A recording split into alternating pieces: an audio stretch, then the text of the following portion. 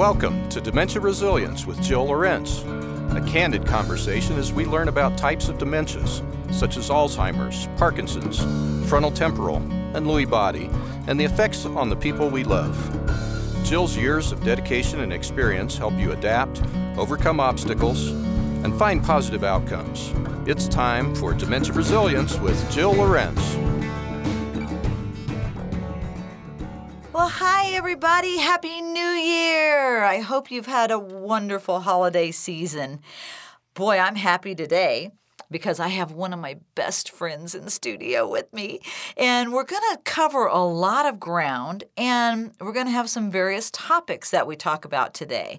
So my guest is Amelia Schaefer. Hi, Amelia. Hello, Jill. Happy New Year. I'm so glad to have you back in the studio. You've been on the show a couple of times. And formerly, you were the executive director of the Colorado Alzheimer's Association, the Colorado chapter. But you've been promoted. Yes. And you have a new, super important job. So tell my caregiver nation what you're doing now, your job title, if you can get that out, because it's so long. It is long, Jill, but it's such it's the perfect step, I think, in my career at the Alzheimer's Association. I'm the Senior Director of Growth and Engagement Strategy for Diversity, Equity, and Inclusion, and I'm excited to talk to you more and tell you what all of that means today. Oh, I would love to know what all that means. So for beginning the new year, it's 2022, we're just going to have a coffee chat today. Right? We both got it. We've got our tea. We actually have a tea chat because we both have tea. So what does your job entail specifically? And then we'll talk about what impact you think it's going to have. You bet. Well, I think you've talked about the Alzheimer's Association so much on this show. And I think one of the things that we try to do is really just show up in communities. We have 75 chapters across the country and more than double that of actual offices across the country. And so being a part of communities is extremely important to us and being there for communities. But one of the things we realized several years ago is not all communities are created equally. Right. Not all communities access services or access help in the same way. Mm-hmm. And so particularly communities of color, there can be a trust issue, and that trust issue is seated in some realities, unfortunately. And so we realized as an organization that we need to do more. So part of what I do is work with our 75 chapters across the country to really look at who are their communities and how do we go out and listen to those communities to really understand what they need from us that might be unique and different than what we normally and typically have offered. So that is what I've been doing for the past 6 months, and it's been exciting and also frustrating and challenging, but mostly I just think there's so much opportunity there. Well, I just think that's a perfect job for you. I really do, because of just your love of people and how you are such an empath. You really feel their feelings. You recognize the things that they need, and you've always had that. Oh, thanks, Jill. It takes one to know one, you know. Well, as we talk about diversity, we have known for quite some time that, as an example, the Hispanic community has a tendency to want to take care of their people by themselves. They don't reach out for help. And that can be really difficult. Let's talk about that group for just a moment. Sure. So let me tell you what we know first. We know that Hispanic and Latino individuals are 1.5 times as likely to get Alzheimer's disease.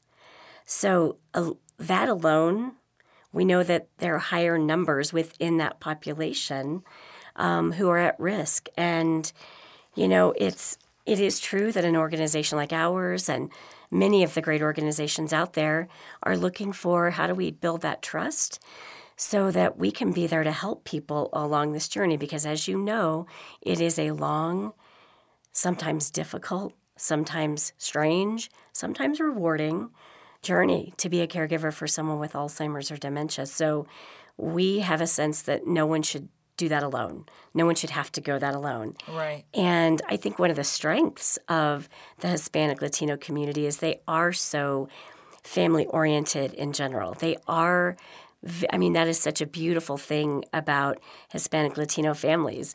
But it can also be a challenge because it leaves families to often feel isolated and as if they can't reach out to others for help. And so that is where we're trying to really get in and understand how can we be a resource and a supplement to that family in those cases where family is available, because that's not true for everyone. So how did you do that? How do you reach out?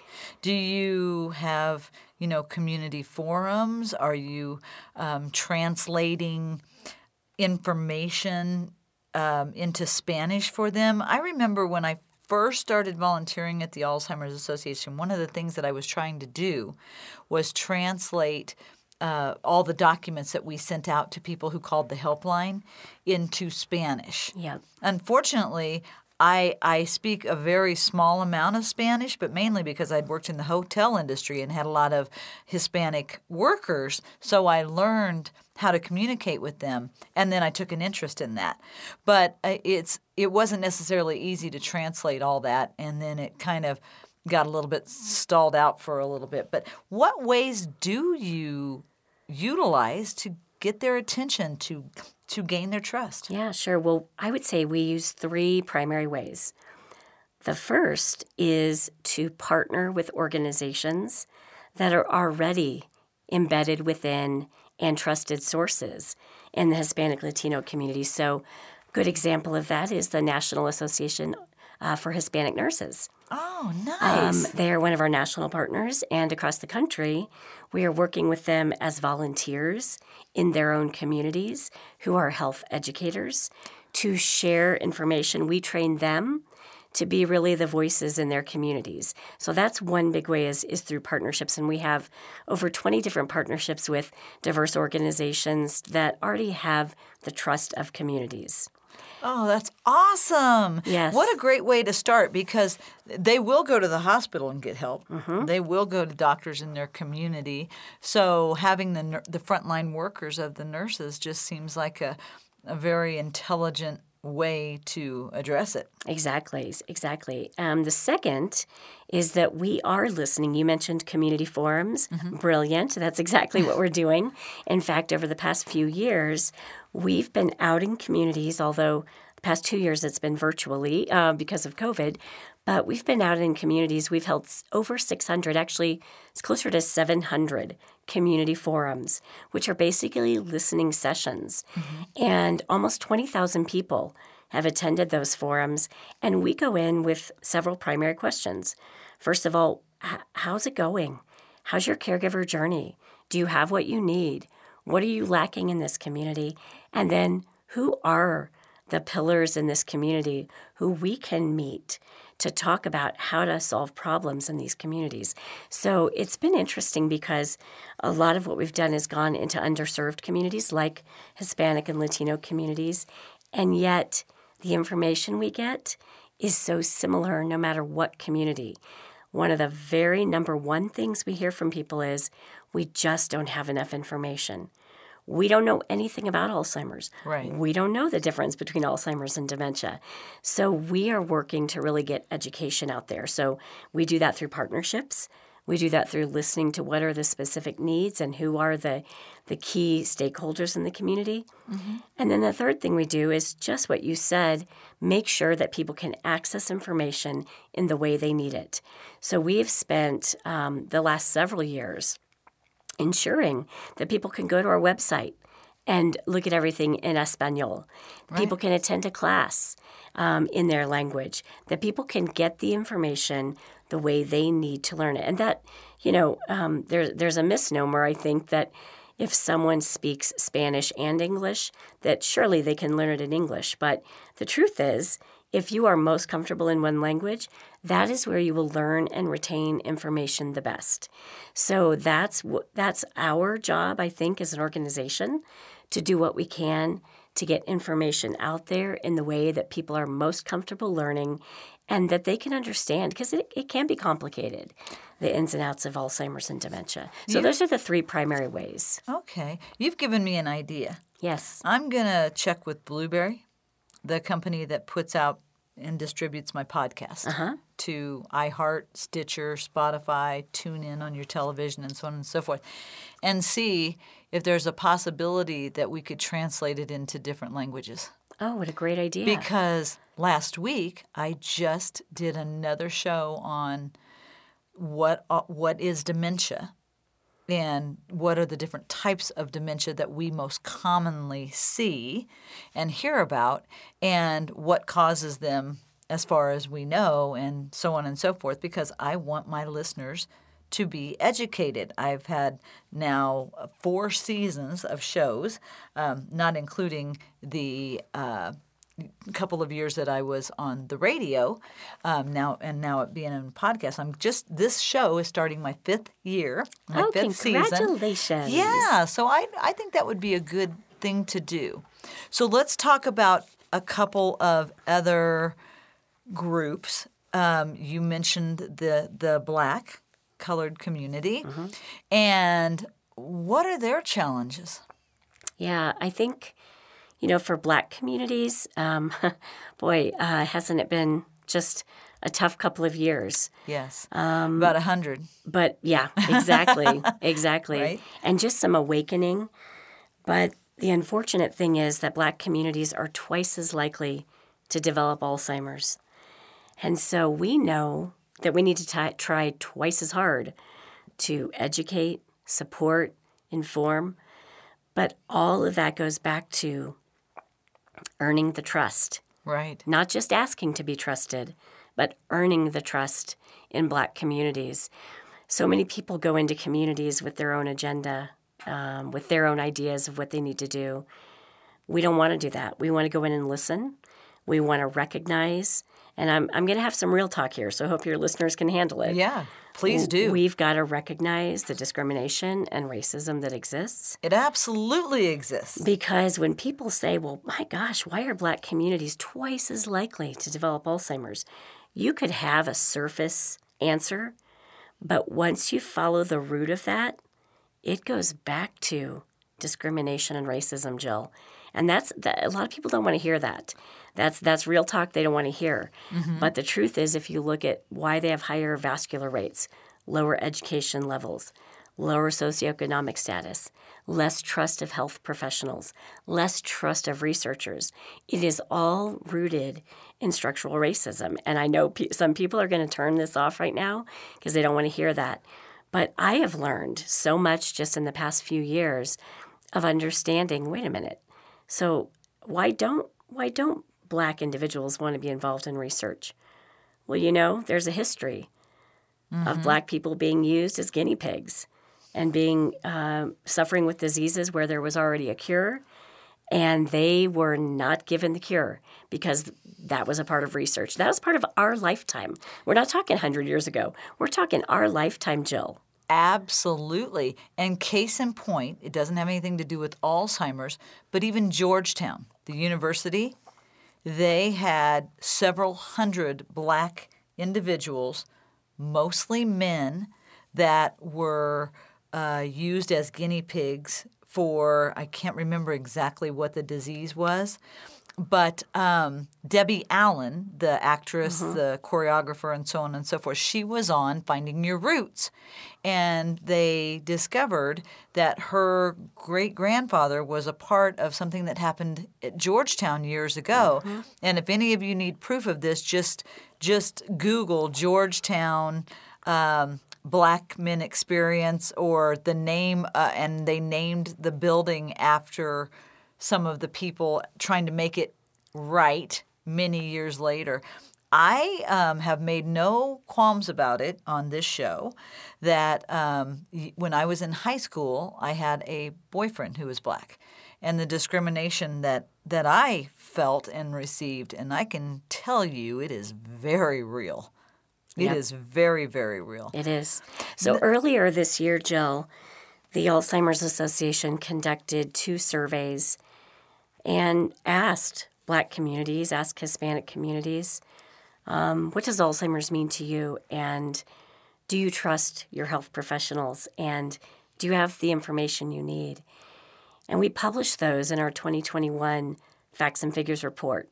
In fact, we had so much data returned that we published an entire separate, published an entire separate insert called Race, Ethnicity, and Alzheimer's. So you can go look it up, and it's exactly why I'm in my role at the Alzheimer's Association. Because you know that saying that when you know better, you do better? Right. There's no clearer voice than that we heard earlier this year saying we need help, we don't trust. Right. We don't trust our doctors. We don't trust our health professionals. We don't trust the nursing home. We don't trust the hospice providers. So what can we do for our communities? I was on a fabulous partnership conference with the NFL Alumni Association.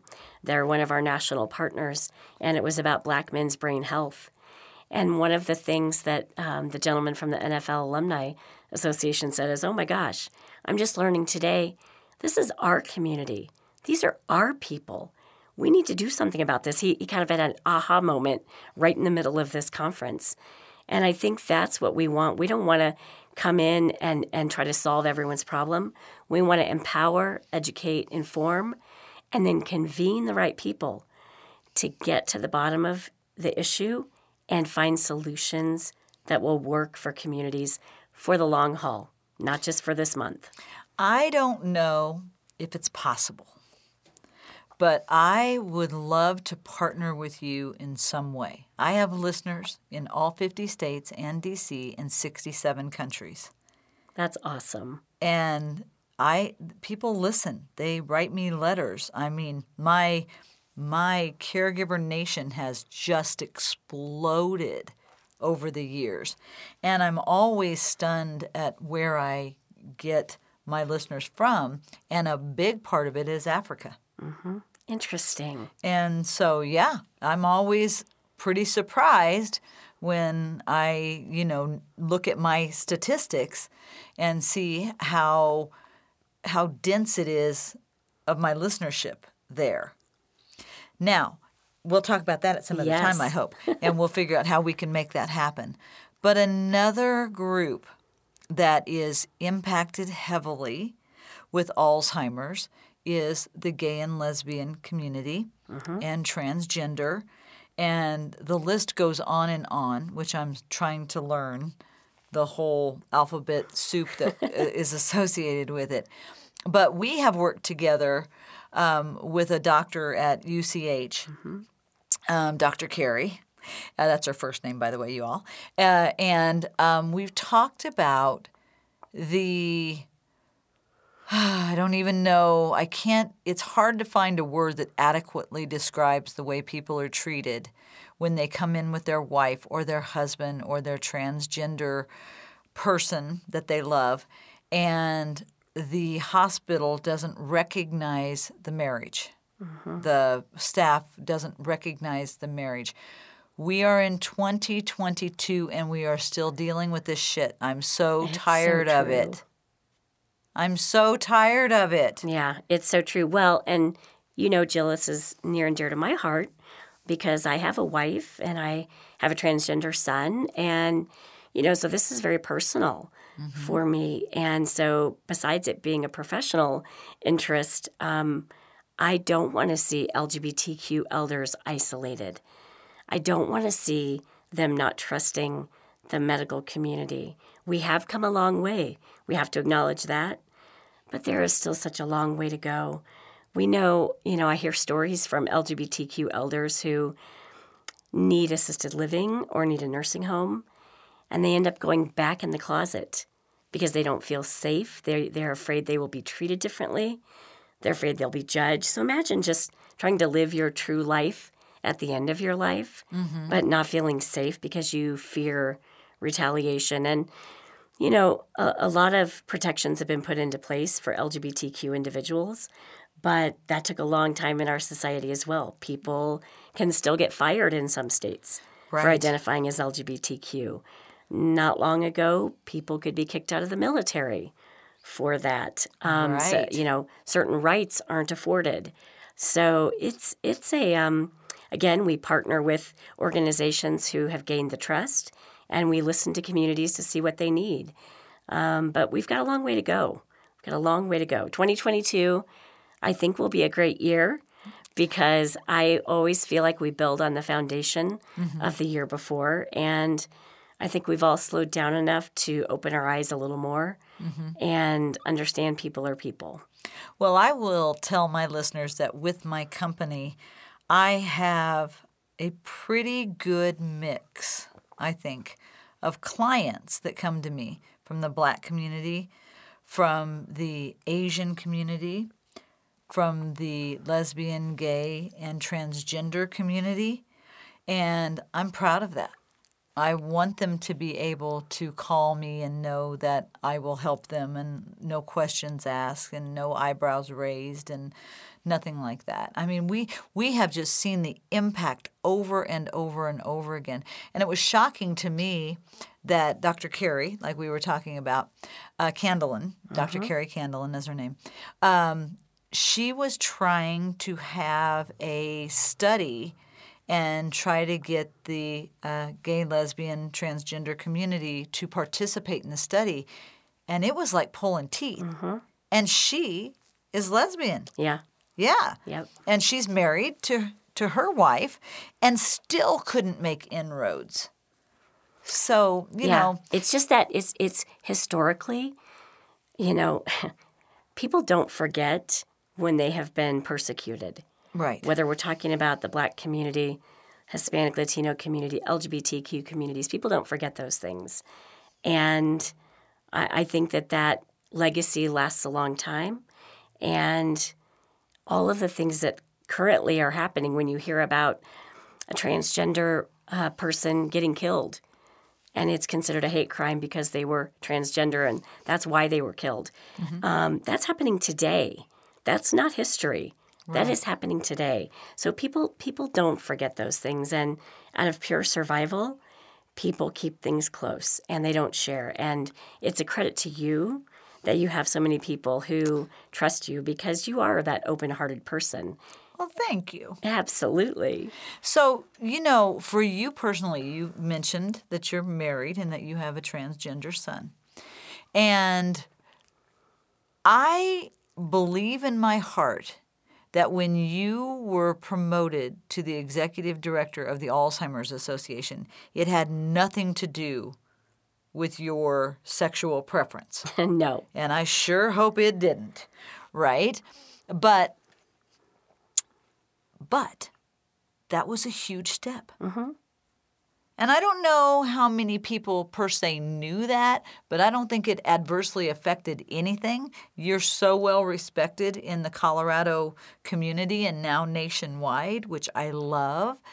But that did afford you a chance to have a new job that is not just new to you, it's new to the organization. Yes. Right? And I really hope that says something to people, that it has some impact.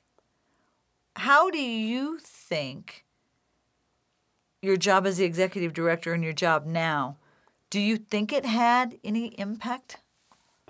In that way? Yeah, it's a good question.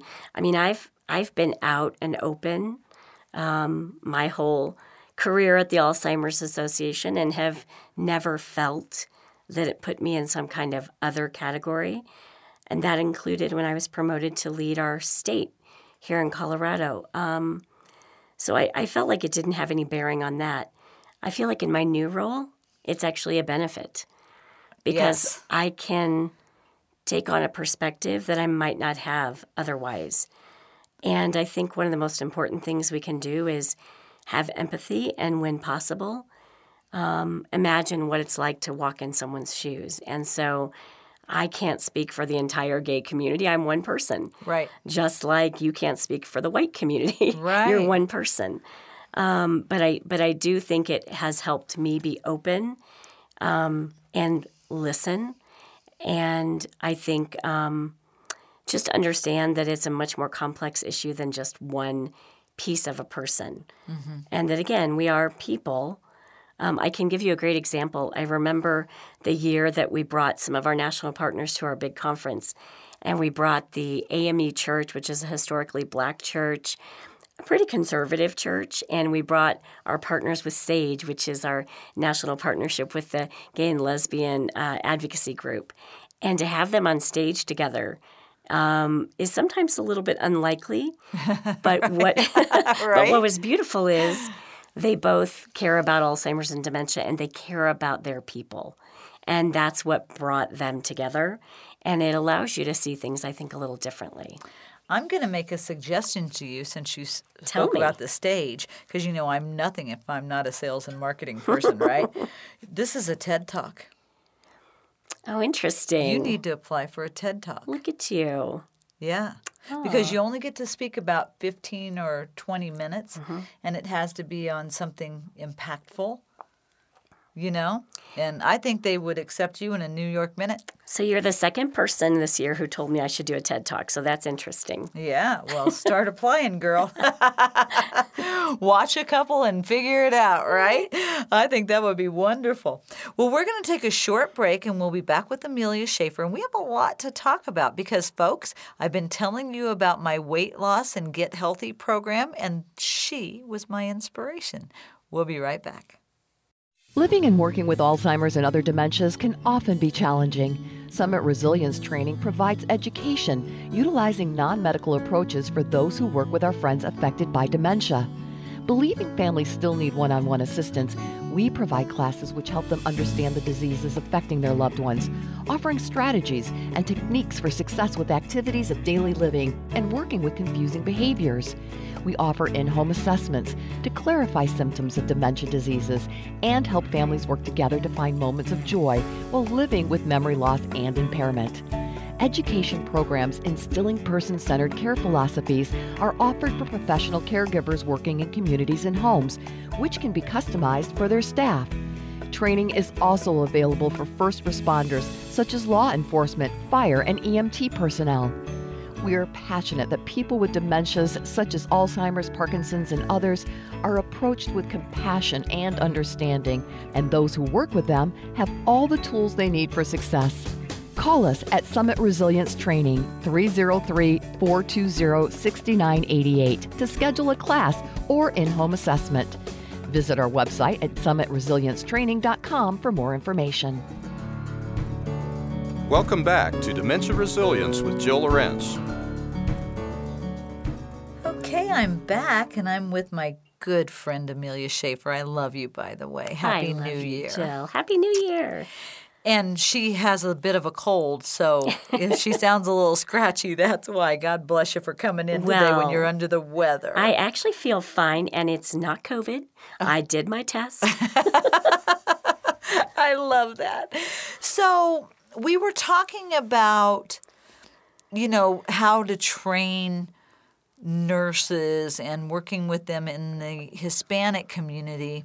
I remember back a few years now when one of the main focus points from the Alzheimer's Association was to get information out to doctors' offices and even hospitals.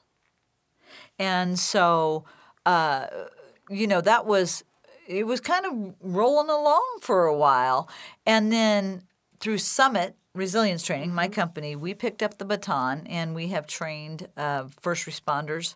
And I've worked with a couple of emergency rooms and a few medical professionals through that realm. And boy, do we need some work there, because unfortunately it is not uncommon for people at the holidays or when they're just frustrated or whatever it is, and even care communities, I'm going to call them nursing homes that do this. Care communities mainly wouldn't do it. But nursing homes will sometimes take a person that is kind of behavior-ridden and drop them off on a Friday night at the emergency room and leave. Oh, yes, people, it happens. It absolutely happens. Educating that group, I want to break it down a little bit, but let's start with those people that are on the front lines in the emergency rooms and how they deal with somebody. It's hard for a person with Alzheimer's or any cognitive impairment or memory loss to be in an emergency room. It's a nightmare. It's probably one of the worst places they can possibly be. Absolutely. Because everything is about saving lives in the emergency room. So even just the energy level is a sense of urgency. It is stressful. There are noises. There are lights. It is such a disorienting place. And someone with Alzheimer's can get up and just walk away. Well, and that noise and the lights and that energy is counterintuitive to everything we teach. Exactly. Slow it down, limit the stimulation, never overstimulate a person. And then, because that person is having a bit of a meltdown, they will hit them with Haldol or something else to just knock them out. Mm-hmm. Because if they have to be there and there's no place for those doctors. I have a niece who's a physician's assistant, and she said, Aunt Jill, we've had people literally just drop people off and we don't know what to do with them. Yep, absolutely. It blows my mind.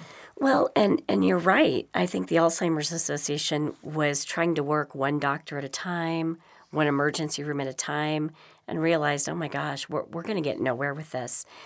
So something that I don't think we've talked about before is last year really dug into an entire health system strategy. Oh, I love that. Because we're one organization across the country. So why not work nationally with these big health systems? Because they're the ones actually dictating the kind of care happening across the country in hospitals. Everything from the electronic health records to the protocols that are in place when someone with dementia walks in. So we're now working with these large, like Catholic Health Initiatives, Kaiser Permanente, large health systems to make true change that will then go to every single practice, whether it's the hospital system, the clinical practice, or beyond. And so this is taking some time to build, but I think 2022 is the year that we're going to see some really exciting things happening. And if you want to learn more about that, I would love to refer you to our local health systems director who could talk about that next year or this year, 2022. I would relish that. I have to give a little shout out to my friend Yvonne Holliday, who's been on the show a couple of times. She is the person who, through Catholic Health Initiatives, created the system where hospitals can talk to each other. Oh. Yeah, she's Yay, Yvonne! She's brilliant. I always I say it, and she thinks I'm joking. I embarrass her, but she's the smartest person I know, and I love her for that. But yeah, that's great. I'm going to have to let her know that her little invention there is having the impact that she wanted it to have. It's huge all along, and she still is a major speaker across the country on, health practices and so on and so forth. So way to go, Yvonne. Yes, and let's not forget, our healthcare providers are still in a crisis right now. Our healthcare providers are drained and strained from COVID. You can't turn on the news or read the paper without looking at the workforce crisis, right, particularly in healthcare. So it is a challenging time to be in healthcare, and we want to help people. We don't want to set them up for failure. We don't want to make their lives more difficult. In fact, we want to make it easier, right? Right. Because if it's easier to care for someone with Alzheimer's, it will be more of a joy to care for someone with Alzheimer's. Well, that is exactly right. And, speaking of the healthcare workers, things that nursing homes were doing as well, through COVID was if somebody tested positive, they would send them out to an ER, and the ER would send them right back. Mm-hmm. And the community would say, no thanks. And I had to help a couple of my clients with the ombudsman's office to say, that's their home, you can't keep them out. you must let them back in. Yeah. This has been a nightmare. It's a broken system, and when you add a pandemic on top of it, it shines a light on all those cracks, doesn't it? And then it was totally affecting our people in memory units. Yep. Completely affecting them, where they had to stay in their rooms and so on and so forth. This whole thing has just been a mess. But, what we try to do every day is help really encompass what it means to be inclusive and to be open and willing to have those conversations. It's so overdue. It really is. And when you're talking about millions of people who are diagnosed with Alzheimer's and related disorders, Parkinson's disease, vascular dementia, which can relate to having memory loss, but all three of those, it's just overwhelming. And, when we talk about the gay and lesbian and transgender community, the Black communities, the Hispanic communities, the people that just have memory loss in general, they are all part of a club that they don't want to be a part of, where they are chastised, they are judged, and how we change that perception is a $64,000 question. You're so right. I think we've been talking a lot about Alzheimer's disease in the United States, but when you step back and take the global view, it is very different depending on where you go. And that stigma absolutely still exists. I have a pen pal who's a public health physician in India. We met over 20 years ago at an Alzheimer's conference.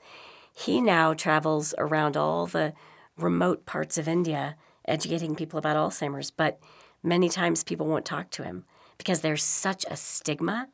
The family feels a sense of shame. Mm-hmm. They will often lock someone up in an attic or in a basement. Wow. Or in a room. So when you take the global view, you really do have to look at each country and their societal understanding of Alzheimer's and dementia. I mean, in some languages, Alzheimer's translates into crazy person. Wow. When you translate the word Alzheimer's. Well, dementia, the Latin word means without mind. Yeah, exactly. So that stigma can be combated with doing exactly what you are doing, which is raising awareness, telling people stories, and talking about it. That is one of the best combatants to stigma, is having people tell their story, talk about it, and then normalize it and understand that, listen, these are people. It's not that they did something wrong in a past life to get Alzheimer's. Some cultures believe that. Right. It's not that somehow it's something in your family that you're cursed. Some people think it's witchcraft and that your family is cursed. So it's breaking down and talking about it, educating, and bringing that awareness. Last month I had Annabelle Bolin on the show. Yes, that was a beautiful interview. Oh, thank you. And for her, as part of the ownership of a major National Football League franchise, to come on and talk about her father, Pat Bolin, the former owner, and he passed away in 2019, and her mom diagnosed 6 months before her dad died. Mm-hmm. And, we worked together on that at the Alzheimer's Association when I said, hey, I think I have an in there. I'm going to try and open that door for you all. And you took it and ran with it. And look what we're doing now, right? But for them to be able to help with that destigmatizing is just incredibly important. Now, we're going to shift gears, unless you want to say one last thing on it. Well, no, I just wanted to say it is why it's important to tell your story and why it's important to talk about it. And you don't have to be a Bolin family. Right. Now, that helps because they have quite a platform. Right. But talking about it to your church or your book club or your neighbors, Small starts can change hearts. Oh, I love that. Small starts can change hearts. Yeah. Beautiful. So, in the spirit of changing gears, in March of 2015, the Alzheimer's Association was reorganizing, and we went out to dinner, and I said, I have this crazy idea.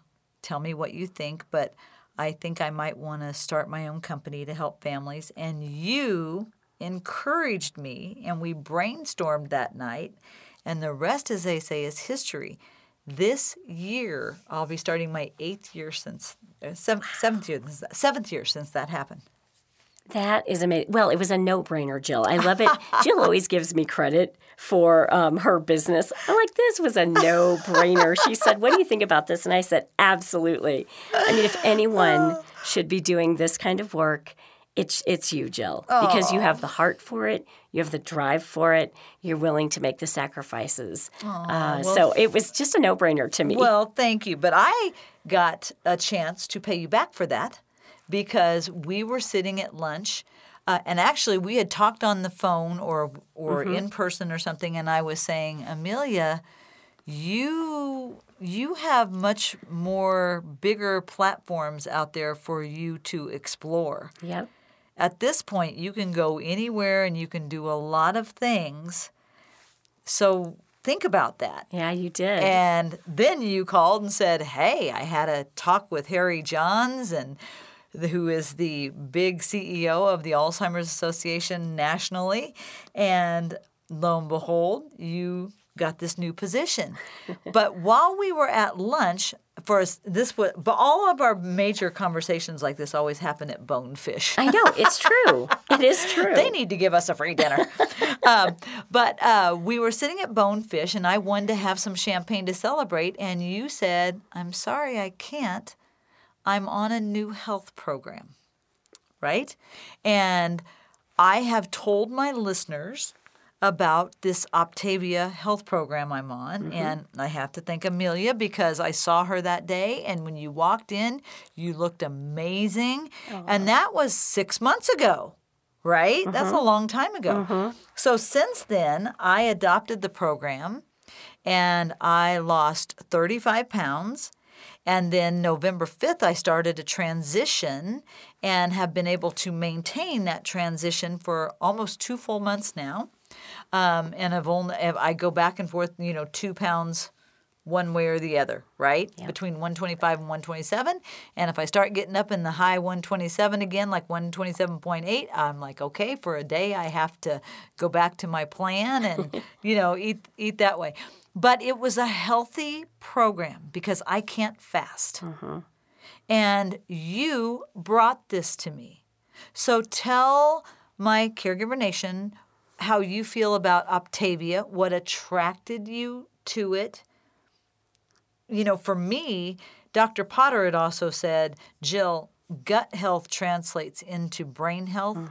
And he said, I think the world of you and you know it, but with your family's history, you need to lose a few pounds so you can give yourself a better chance to stave off this disease. I'm cringing. I'm cringing even hearing it. I think we all are cringing when you have a doctor tell you need to lose weight. Yeah, and he's a researcher, He was just trying to help me out. And he didn't bring it up himself. I mentioned that I felt like I was a little overweight. I opened the door and, But anyway, talk to him about Optavia and what it means. I'm glad you mentioned that. So, I knew I had some weight to lose. I probably had 70 to 80 pounds to lose. And I had never talked to anyone about my weight. I was embarrassed. I was kind of ashamed. I thought, gosh, I've had so much good in my life, but, my family is all overweight, and I'm sure that's what it is. Or I'm getting older, so I'm sure my metabolism isn't what it used to be. But I started watching on Facebook my friend Kathleen, who had been my neighbor, losing weight. And I knew she struggled with her weight for a lot of years, and she seemed so excited about it. So one day I was trying to climb up a set of stairs on vacation, and I couldn't make it all the way. I was huffing and puffing. I had to take several breaks on my way up the stairs. And I thought, I have got to do something. I know better than this. I know that your brain health is directly related to your heart health. I know that if you either have high blood pressure or diabetes, that those are factors that can raise your risks of getting Alzheimer's and other dementias. Right. So I knew all of those things, but I just had to be ready. So I called my friend. She told me about the program. I said, sign me up. I want to do it now. And that was February 16th of 2021. I've lost 70 pounds. Wow. And it is really just a mindset shift. But I'm sure that I was pre-diabetic. I'm sure I was raising my risk of heart disease, which my dad had died at 59 from a heart attack, as did his dad. So, from a personal standpoint, just like your family's history of Alzheimer's and other dementia, I knew that, gosh, I was starting to have a hard time even just getting up off the floor, walking those stairs. I didn't want to get my swimsuit and go out with my kids to the pool. So I knew there were many things that I needed to do to shift all of those parts of my life. So I just took a risk. I said earlier this week, I took a risk on myself. I took a chance. There you go. And Yeah. I followed the program. And it's not just about your diet, but that's certainly a part of it. It's also about, your movement, your healthy mindset, hydration. They have micro habits of health is what they call them. Because if it was just a diet, most diets fail. And I knew I did not want to go back. So I really researched to find the right program, and it has not disappointed. And it has made me so passionate that I've started helping other people like you and like my mom, who was diabetic on insulin for over 10 years. And sure enough, it took me 4 months to talk her into the program, but she finally started. And within a month, actually within 3 weeks, she was able to go off all of her insulin. My mom's up to 52 pounds lost now. She's 70. awesome. So, age doesn't matter. You're never too old. It's never too late. And she said, I feel younger than I did 20 years ago. So, it's been perfect for her. My teenage niece is on it. She's doing fabulous. She wanted to be able to keep up with her friends. And that was her big thing. And so she's, I think it's more than just the weight. It's all of the things that come after it.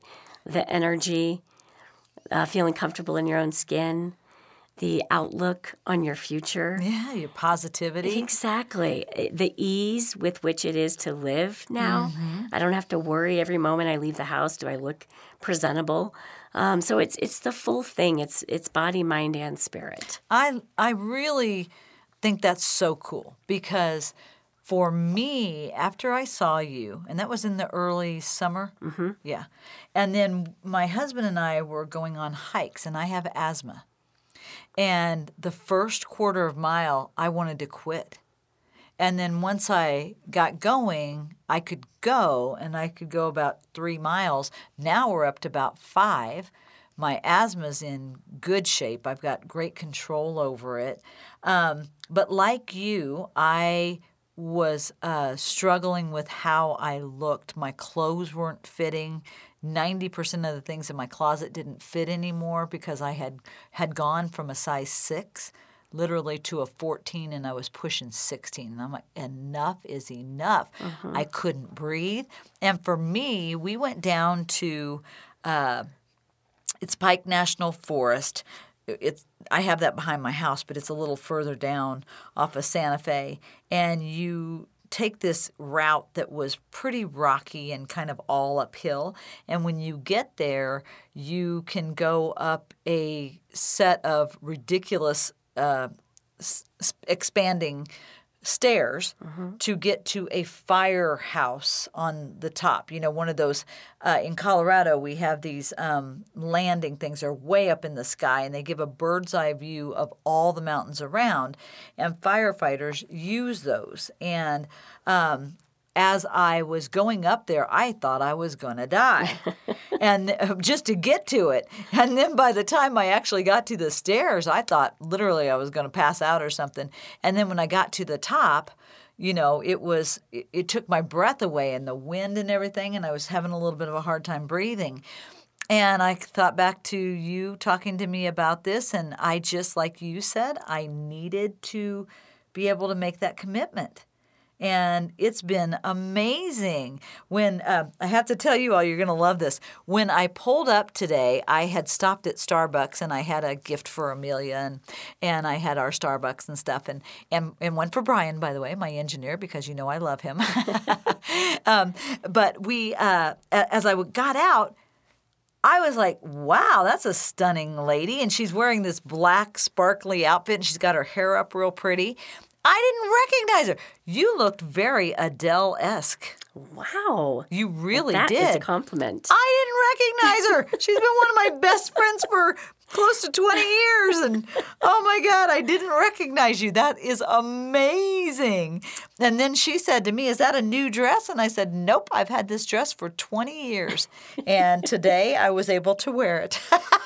I love that. It's all those little benefits that you just don't even think about, right? Yes. And from a health perspective, because we've had people say kind of stupid stuff to us, like, are you kind of body shaming people that are, weighing more and stuff like that? No. The fact of the matter is, I quit eating sugar, and I quit, for the most part, eating bread and pizza and stuff like that. If I have it, it's few and far between, right? This last weekend on Christmas, I made a homemade lasagna, and I made it with almond flour this year. Oh, nice. It's a mindset, and my body tells me and fights against what I put in it now. If I have sugar, my stomach's upset. Right? Yep. If I have something that's too salty or something like that, or I have a lot of sour cream or something Mexican and everything, then nothing. I love Mexican food, and it loves me to a degree. But when I have foods that my body has not had in a while, I don't feel well. Yeah. I mean, you hear that saying, food is medicine. I've never understood that before, but now I understand it because I have osteoarthritis in my hands, and they used to be stiff every morning when I woke up. And about a week into the program, I realized, oh my gosh, I can bend my hands. And I talked to my doctor about it, and he said, well, yeah, you're eating in more of an anti-inflammatory way.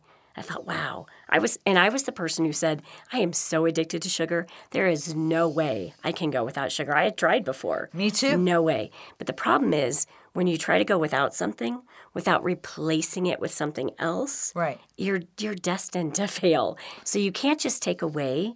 You have to add to and add the right things to your body, to your routine, to your mindset. The community alone. We got to do this together, Jill. Yeah. I got to do this with my coach. I didn't have to try to do it alone. Right. I had her to call me and say, how's it going? And I'd say, man, I had a crummy day. And she said, tomorrow's a new day. Right. Right? And that's part of it, is having a community around you who is not perfect, but who is every day trying to be better. Well, I want to say, if anybody's wondering about this Optavia, when I first started it and you told me it was going to cost close to $400 to get my first package of food, I thought, oh my gosh, that's a lot. But people, if you are thinking about this, I'm telling you, I went back into my bank statement and looked at how much I had spent at Safeway and King Soopers in a month. And my food bill for the junk I was eating, the cookies, the chips, oh my gosh, my entire cabinet was full of chips. Different kinds, got to have different kinds for different sandwiches. 2 loaves of bread in there and milk and just a bunch of stuff. Not that milk is bad. Farmers out there, don't kill me. I love milk, but I have gone to almond milk now, and I have to have lactose-free anyway. But I realized I was spending about anywhere from $1,800 to $2,000 a month. So in getting the Optavia packages every month and it filling me up, the candy bars and the brownies and the pudding and the little mashed potatoes I can have, and I love the cereal, I love the oatmeal, all that kind of stuff. I'm actually saving money every month. Yeah. My food bill has actually gone in half. Wow. From what I used to have. Yeah, mine too. And the thing is, I mean, these fuelings that you eat through this program, they're high in protein, low in carbs, low in fat, but some of them taste as good as the things you're eating right now, which is right. Like I have a brownie every night. I have a cappuccino every morning. So doesn't leave you feeling deprived or like, oh man, I miss all these things I used to eat, because you do just feel so good. And the big thing for me in my transition is that when I get hungry for that sandwich at lunch, I just have one of the brownies or the cinnamon swirl thing. So it's not no carbs. It's just low carbs. And as I have brought food back into my system, I'm eating a lot less. It's been a whole nutritional, healthy program for me because I have hypoglycemia and I can't fast. Yep. So being able to eat something every couple of hours really worked for me. So for those of you out there that are worried about getting Alzheimer's, you know I've had shows on it. We've talked about it till I'm blue in the face. But you have to do some things to make some changes. And, I've never been on a diet. This is my first one ever. But it really, really worked for me. And like you said, I'm happier because I'm wearing clothes I haven't been able to wear in a long time. I like the smile on my husband's face when I walk in. He always thought I was beautiful, even when I was way overweight. But now he really does, and I like that, So, yeah, and I'm sure Sue feels the same way about you, right? I think she does. Well, we're going to have to see what we can maybe do to partner and how I can use my platform with the thousands and thousands of listeners I have to see how we can reach some of the people. So I'm going to have you back a couple times throughout the year, and let's see how we can work through some things and maybe have some additional guests on, somebody from those communities so we can talk to people. And I'm going to find out if I can translate my show into different languages. I love that. I would too. Yeah. Well, Amelia, thank you. Always great to be here, Joan. Happy Thank New you. Year. Happy New Year. Happy 2022. And we're very sparkly, so we can feel really happy about the new year today. Well, I love you all out there in Caregiver Nation. Would love your thoughts on this show.